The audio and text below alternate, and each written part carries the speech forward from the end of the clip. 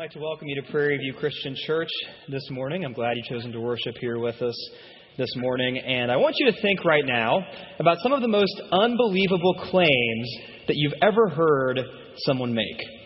Things that seem so bizarre and so out there that they can't possibly be true. That you have to have some type of confirmation before you will actually believe this incredibly strange claim that someone is making. Maybe you've heard someone claim, if I can just get you to invest $10,000 in this business idea I have, then I guarantee you that by the end of the month, you'll make 10 times what you invest. Maybe you've got an email from a Nigerian prince, and the prince says, my finances from my family, they're tied up. If you send me some money, then I can get my money, and I will return more to you than you gave to me. And whenever I see that email, whenever I get that claim, I always think, okay, at least send me a picture of your crown if I'm going to send some money. I mean, come on, give me something to go off of here, because that is a pretty crazy claim. Maybe you've seen commercials for weight loss pills that claim, take this pill, don't change your diet, don't exercise, it's 100% healthy for you, and you'll lose 5 pounds a week for 8 weeks, guaranteed. No problem at all. And then you see before and after pictures because they know, okay, this is a pretty bold claim to make. Maybe we should try to convince them that this really is the case, that this really does work. Maybe you've heard claims about people being abducted by aliens or that Elvis is still alive, claims that seem completely bizarre and crazy, and you would not possibly believe them. You can't just take them at face value. Well, the point is this: unless you are a very naive person, you don't just trust that anything that people tell you. You have to have some kind of proof, especially when the claims seem completely off the wall. You need confirmation before you separate yourself from that money. You need confirmation before you buy that weight loss pill. You need confirmation before you believe that urban legend. As we pick up in our Come to the Table series this morning, we're going to be in the Gospel of John. And in the Gospel of John, we see a lot of bold claims about who Jesus is. The type of claims that seem completely out of this world. The type of claims that people have to have confirmation of if they're really going to believe them. Well, what confirmation would Jesus offer? What confirmation does John offer in his gospel to show that these bold claims that he makes about Jesus, these bold claims that others make about Jesus, really are true? How can we believe these bold claims? With that, open up to John chapter 2, verses 1 through 11. That's our main passage this morning. If you're using one of our Bibles, that'll be located on page 759. If you don't own a Bible, grab one from the welcome desk before you leave today. Now, before we dig into our passage, let's pray together, and then we'll get started. Father, your word has a lot of big things to say about Jesus. And God, many of us here may have read these claims and we believe these claims. But there might be people here who are a little skeptical, that aren't quite sure yet if all these claims can really be true. If all of this crazy stuff in this book of yours is really accurate. God, I pray that as we examine the bold claims that John and others make about Jesus, that we can examine those claims for ourselves. That we can wrestle with those claims for ourselves if we don't believe them yet. And I pray for those of us who do believe them already, that we can find confidence and more encouragement that we're not crazy for believing that you really did send your Son to die for us. God, we love you. We praise you. Give us clear hearts and clear minds as we read your word. We ask these things in Christ's name. Amen. Well, the last 2 weeks have been leading up to this sermon. The last 2 weeks we've been looking at Old Testament passages that kind of give us a glimpse of Jesus, but we haven't actually directly talked about Jesus in Scripture yet. In the first week, we talked about Genesis 3:15, how Jesus would be the answer to man's separation from God, that God was sending an offspring of Eve who would bruise Satan's head, even though Satan would bruise his heel too. and that this offspring of Eve, this one that God would send, he would break that separation that sin brings into the world when Adam and Eve disobeyed. In week 2, we looked at Exodus chapter 12, how Jesus is our Passover lamb, how God delivers the Israelites from slavery in Egypt. And even though he doesn't deliver us from slavery in Egypt, he delivers us from something much greater than slavery in Egypt, and that is the dominion of darkness, is what Paul calls it in Colossians. He delivers us from slavery to sin, which is so much greater than slavery in Egypt. And because of this deliverance, because of the deliverer that God has sent, being Jesus, we can be reunited with God because he took the wrath that we deserve. He took the punishment that we rightfully earn. And yet, he was perfect. He never sinned. He didn't deserve any punishment at all. And yet he takes it for us because he is our deliverer. Now that brings us to the Gospel of John, where we actually talk about Jesus. And the Gospel of John starts off with some really, really bold claims about who Jesus is. In John chapter 1, verses 1 through 14, John, the author of this book, says things about Jesus like he is from the beginning. That Jesus has always existed. There's never been a time where Jesus wasn't. Jesus is completely separate from time. He is sovereign over time. He's always been there. He just is. John says that Jesus, the Word, was God, calling Jesus the Word and saying that Jesus is God, giving him that divine status, putting him on the same level as God himself. John says that all things were made through him, that Jesus was present at creation, that Jesus had a hand in creation, again hitting at that eternal nature of Jesus. John says that Jesus gives people the right to become children of God. That's a pretty big claim of authority for Jesus to have. John says that Jesus has glory as the only Son from the Father. Again, a bold claim about authority, a bold claim about Jesus' power. He says that Jesus is greater than Moses, the Israelite hero that everyone looked up to. Jesus is better than him. He's greater than him. John makes some pretty bold claims as he writes this opening chapter. And then we see John the Baptist in verses 29 through 34. John the Baptist says things about Jesus like, "Behold, the Lamb of God who takes away the sin of the world." We talked about that last week. Bold claim to make. This guy takes away the sin of the world? Really? Is he really that powerful? John the Baptist says that this Jesus will baptize with the Holy Spirit. What does that even mean? Either way, it sounds like a pretty big claim. And then John the Baptist doesn't mince words when he directly says, "This is the Son of God." Bold claim to make. In John chapter 1, verses 35 through 42, Andrew tells his brother Peter that Jesus is the Messiah. And the Messiah was not just a word that you threw around back then. He didn't just call anybody the Messiah. This was someone that everyone was looking forward to, that the Jewish people were placing all of their hope in. You don't throw that term around, but Andrew claims that this guy really is the Messiah. And then at the end of chapter 1, Philip tells his brother Nathanael that Jesus is the one the whole Old Testament has been writing about. But here's the thing. Nathanael doesn't quite buy it right away. Kind of makes you wonder if maybe Nathanael had fallen prey to some Nigerian princes or weight loss pills in the past, because he's a little skeptical about a bold claim like this. Look at John chapter 1, verse 46. As Philip makes this claim, we see Nathanael's response. Nathanael said to him, "Can anything good come out of Nazareth?" Philip said to him, "Come and see." So not only is Philip a little bit skeptical, a little bit cautious, he's even cynical. Really? If you're going to make a bold claim like that the Messiah has come, at least come up with a better place than Nazareth, some podunk town like that. Don't tell me this guy's from Nazareth. At least make this claim believable, Philip. Come on. Well, then we see the exchange go on. We see in verse 47, Jesus saw Nathanael coming toward him and said of him, "Behold, an Israelite indeed, in whom there is no deceit." Nathanael said to him, "How do you know me?"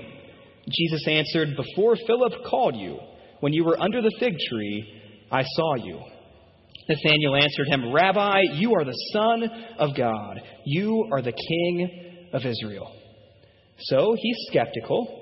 So he's cynical. But then Nathanael gets confirmation that Jesus is not just some huckster. He's not just some scam artist.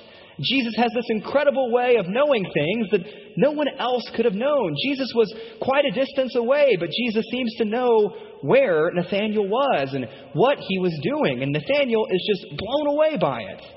And so when Nathanael gets that confirmation, his response is, "Okay, I'm in. I get it. This guy really is the Messiah. He's the King of Israel. He is the Son of God. Let me know what I need to do." And he does just that. But then look at John chapter 1, verse 50. As Jesus responds to this person who was so skeptical about who he really was, we see Jesus say, "Because I said to you, I saw you under the fig tree, do you believe? You will see greater things than these." And Jesus tells Nathanael, "You think that's impressive, Nathanael? That I can tell you where you were sitting from kind of a long way away? Well, just wait. You're going to see something even better than that. In fact, you're going to see a lot of things, greater and bigger, and that display my power so much better than just that. So you just wait. You think you've gotten confirmation now? Trust me. Confirmation is coming." So look at John chapter 2, verse 1. We get into the main passage. "On the third day there was a wedding at Cana in Galilee, and the mother of Jesus was there. Jesus also was invited to the wedding with his disciples. When the wine ran out, the mother of Jesus said to him, 'They have no wine.' And Jesus said to her, 'Woman, what does this have to do with me? My hour has not yet come.' His mother said to the servants, 'Do whatever he tells you.'" So Jesus and his disciples, they're invited to a wedding. That's nice. Mary's there too, Jesus' mom. This is a big deal. I mean, weddings were a big celebration back then. Often an entire town would celebrate a wedding. The newlyweds would be treated like royalty. They would have crowns. There would be a procession through the streets of the town. There would be eating. There would be drinking. There would be dancing. All kinds of great big celebrations, the whole 9 yards. But here's the thing. There are a couple families in our churches, or in this church this morning, that are getting ready to throw weddings, or getting ready to attend weddings, or getting ready to pay for weddings. Take heart, because these weddings would often last up to a week long. So look on the bright side. You're paying for one day. These were a week.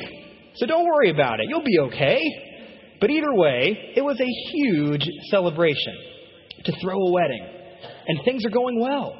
Everybody's happy. Everyone's rejoicing. Everybody's having a great time. But then Mary points out a problem.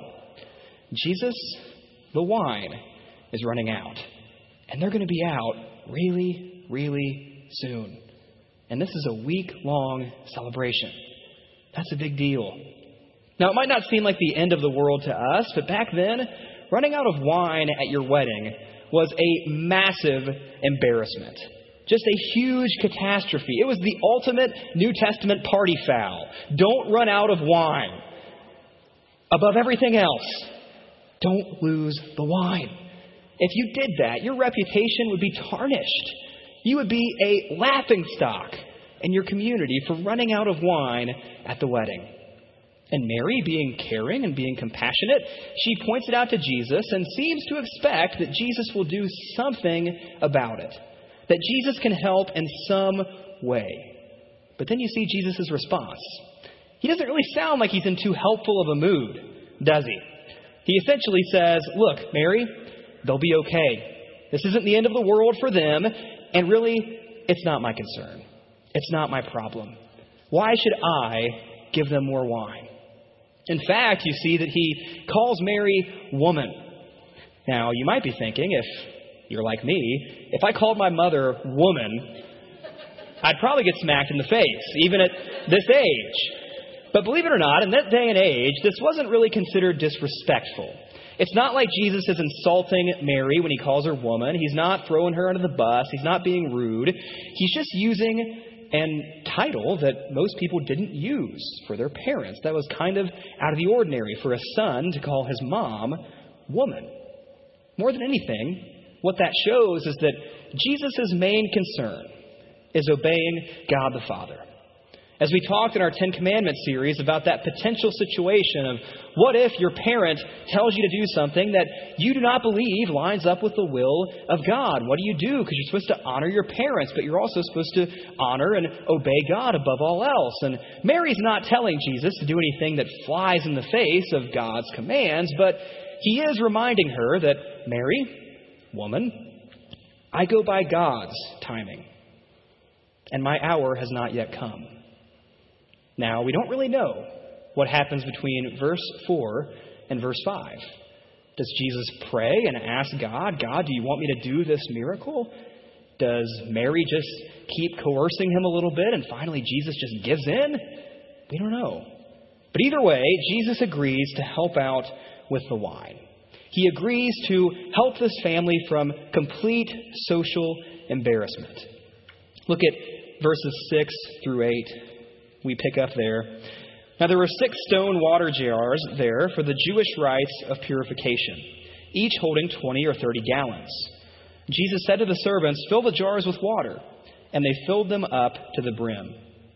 And he said to them, "Now draw some out and take it to the master of the feast." So they took it. Well, Jesus is acting. He's going to take some steps now to address this problem. He orders the servants to take these massive water jars, a lot of water. All this put together would have been up to 180 gallons of water, and it would have taken a long time to fill jars that big in that day and age. Jesus tells the servants, take these massive jars, fill them up, and take them to the master of the feast. Now, the master of the feast may have been the one who would be sweating the most if wine was running out. He may have been the one who's really nervous. So they take him the water jars. Look at verse 9.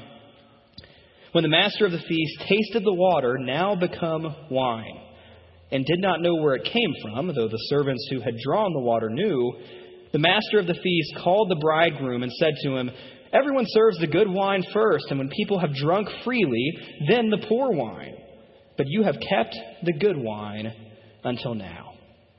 So somehow, Jesus turns 180 gallons of water into 180 gallons of wine. And it's not just basic wine. It's incredible wine. The master of the feast is absolutely blown away when he tastes this wine. He's amazed that wine that tastes this good would still be around this late in a wedding celebration. Normally what you would do is you would serve the good stuff first while people still had enough awareness to be taste testers. And then later in the celebration, when the awareness went down a little bit, then you could serve the cheap stuff, the stuff that isn't quite as good. And the master of the feast is blown away that they saved the best for last, that wine this good can still be around this late in the wedding. And the master of the feast gives the bridegroom all the credit. The servants, they know what's happened. They know that they didn't provide the wine. They know that this wine wasn't here before. They know that Jesus did something to it, and somehow this ended up being wine, but the master of the feast doesn't know that. The bridegroom gets all the credit. He didn't have any idea where it came from either. But he is saved from social embarrassment. He is saved from this absolute catastrophe because of what Jesus does, because of the power that Jesus has to change all of that water into all of that beautiful, wonderful tasting wine. Look at verse 11. This, the first of his signs, Jesus did at Cana in Galilee and manifested his glory. And his disciples believed in him. That's it. That's the end of the story. A lot of water turns into a lot of wine. A family isn't embarrassed. Pretty cool. But what's the big deal? Well, the master of the feast, the bridegroom, and most of the guests don't even know what's happened. It's not like everyone is blown away by what Jesus just did. A lot of the people are clueless about what Jesus just did. But the disciples, they've been given confirmation that all those bold claims are true. That Jesus really is the Son of God. That Jesus really is the Messiah. That Jesus really does have this incredible power that no regular old rabbi or no regular old spiritual teacher had. And all of a sudden, they believe. They might have still been a little skeptical at first. They might have still been a little confused about what they were really getting themselves into. But then they see something like this, and they know that this Jesus guy is not like everyone else. He really does have power that we can't really explain. And the consistent confirmation throughout Jesus' ministry that he really is the Son of God. The confirmation that John the Baptist wasn't crazy. The confirmation that Andrew wasn't just naive when he told Peter about Jesus. That Philip wasn't just falling for some scam when he went to Nathanael. The confirmation that Nathanael got the hard way are Jesus' miracles. Those show the power that Jesus has. Those show that Jesus really is the Son of God. They put his power on display. As John puts it in verse 11, they manifest his glory. Throughout history, many people have referred to John chapter 2 to the rest of the book, basically, until near the very end, as the book of signs. That's what they call this big chunk of chapters, the book of signs, because these are all things that happen that manifest Jesus' glory. All miracles that occur that show that Jesus really is the Messiah, that these bold claims really are true.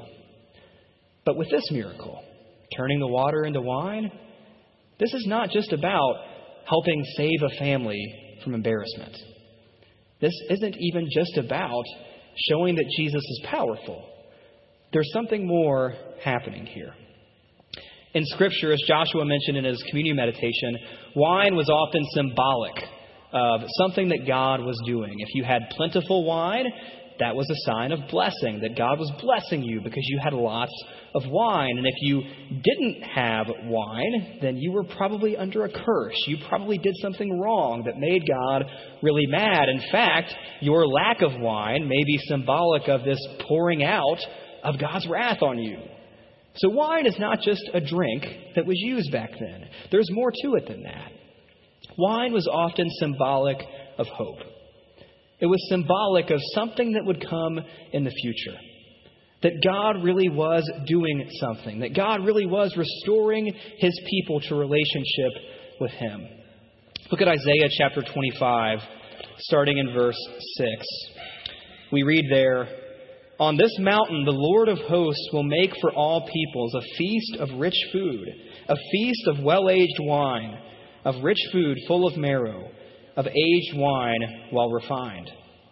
Jump up to verse 8.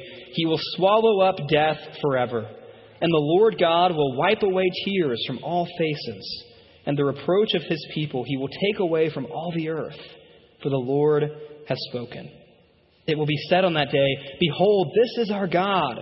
We have waited for him that he might save us. This is the Lord. We have waited for him. Let us be glad and rejoice in his salvation.'"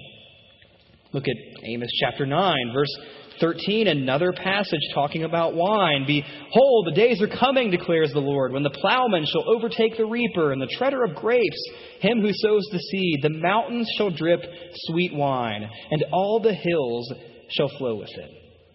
So in the Old Testament, you have these pictures of this change that is coming, of how one day God will truly make creation a wonderful place. That the effects of sin will be no more. That death won't have the final say. And with all of these promises, with all of these beautiful images that we read of this future hope, we see this idea of plentiful wine. It will be like wine is flowing everywhere. It'll be an incredible experience. And so it gives people hope for what comes next. Now, when Jesus told Nathanael that he would see even greater things than just Jesus being able to tell Nathanael that you were sitting under a fig tree a few minutes ago, you think that's great, Nathanael. Well, just wait till you see what comes next. Jesus was talking more than about just cool miracles with greater things that would be coming. He wasn't just talking about how he would do some pretty cool tricks and do some nice things for some people who were in desperate situations. Jesus was talking about the fact that God was turning the world upside down through him, that a new day was coming, that a new age was dawning because he had come, an age where wine would flow, where death would be no more. That age was on its way, and that age is coming through Jesus himself. Look at Mark chapter 2, verse 22. In this passage, we see Jesus being confronted with his disciples by some religious leaders who are really kind of upset that Jesus' disciples don't fast as much as some traditions would say that they would. And we see Jesus' response in verse 22. No one puts new wine into old wineskins. If he does, the wine will burst the skins, and the wine is destroyed, and so are the skins. But new wine is for fresh wineskins.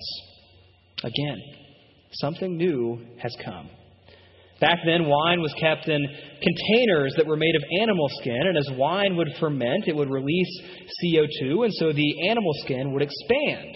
And Jesus' idea is that if you put new wine that hadn't fermented yet into wineskin that was already expanded to its limit, that was expanded to its capacity, that new wine, when it started expanding, the wineskins would burst.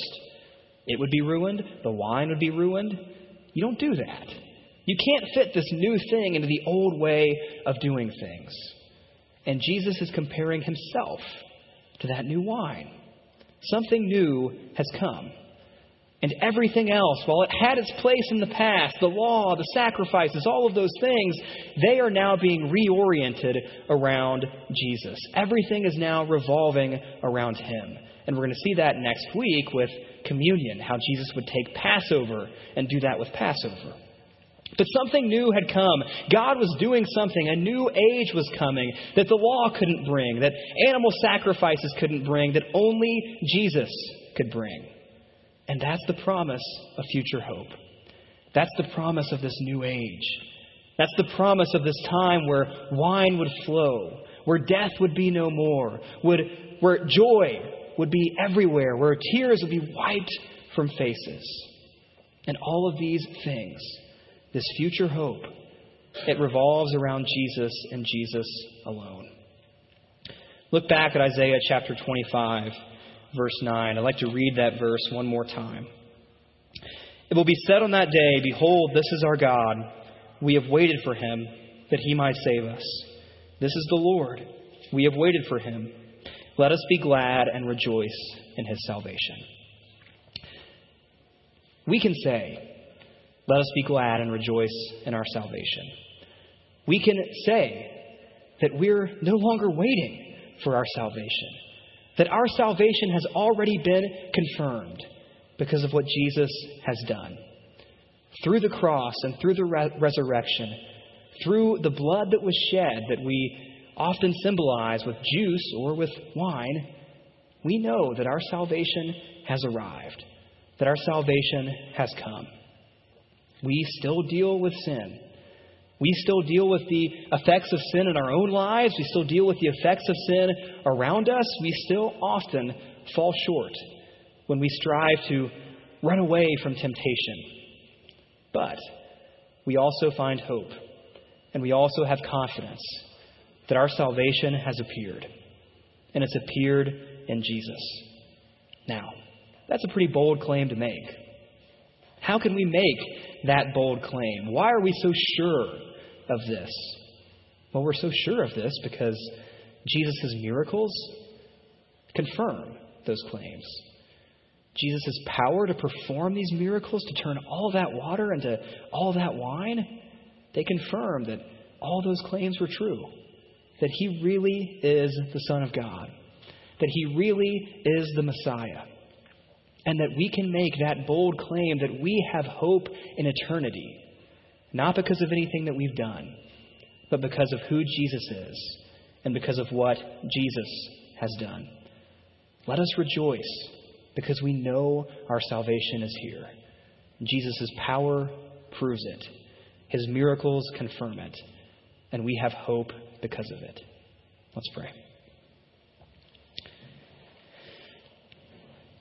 Father, we read stories like this, turning water into wine, stories that many people have heard about before, and it's a cool story. It's a pretty neat thing that Jesus does here, but it goes deeper than that. It's more than just helping a family out in a time of need. It's more than just helping avoid an awkward situation. You're telling us something, God, through Jesus as he does these things. You're showing us that all those bold claims are true, that we're not crazy for believing that Jesus really is the Son of God, that we're not crazy for believing that salvation has come through what Jesus has done. And God, we are grateful for that. We are people that so often need confirmation. We are people that so often look for signs because we have those doubts, we have those fears. We sometimes think that this stuff can't possibly be true. And God, a lot of times we don't get the signs that we ask for. But at the same time, we read your word and we see who you are. And we see those claims confirmed. God, I pray that we can place our trust in those claims, that we can have confidence because of what Jesus has done, not just when he was alive, walking this earth, but in his death and in his resurrection. So God, thank you for the signs that have occurred. Thank you that we can hold these claims with confidence. And I pray that we won't back down from making these bold claims to anyone who will hear us out. We love you. We praise you. We ask these things in Christ's name. Amen. Perhaps the boldest claim that someone can make about Jesus in the New Testament we haven't even talked about this morning, and that's the claim that he's alive. People saw him die. People saw him suffer. People saw him put away in a tomb, and yet, for some reason, New Testament Christians went around and claimed that Jesus was alive. Well, I too make that claim to you this morning. And we as a church make that claim, that Jesus is alive. And that nothing confirms his power more and his identity more than his death and resurrection. So I pray this morning, if you have not bought into those claims of Jesus being the Son of God, that you would consider those claims. That you would look to God's word. You would ask questions. You would wrestle with those claims. That you would talk to one of our elders. They'll be standing at the sides of the room. They'll be happy to pray with you, happy to tell you how they believe that Jesus really is alive, how they claim to believe these claims. So talk to one of those guys if you haven't yet believed these claims, if you haven't yet placed your trust in Jesus as Savior and Lord. They'd be happy to answer your questions, happy to pray with you. Take advantage of that as we sing one more song.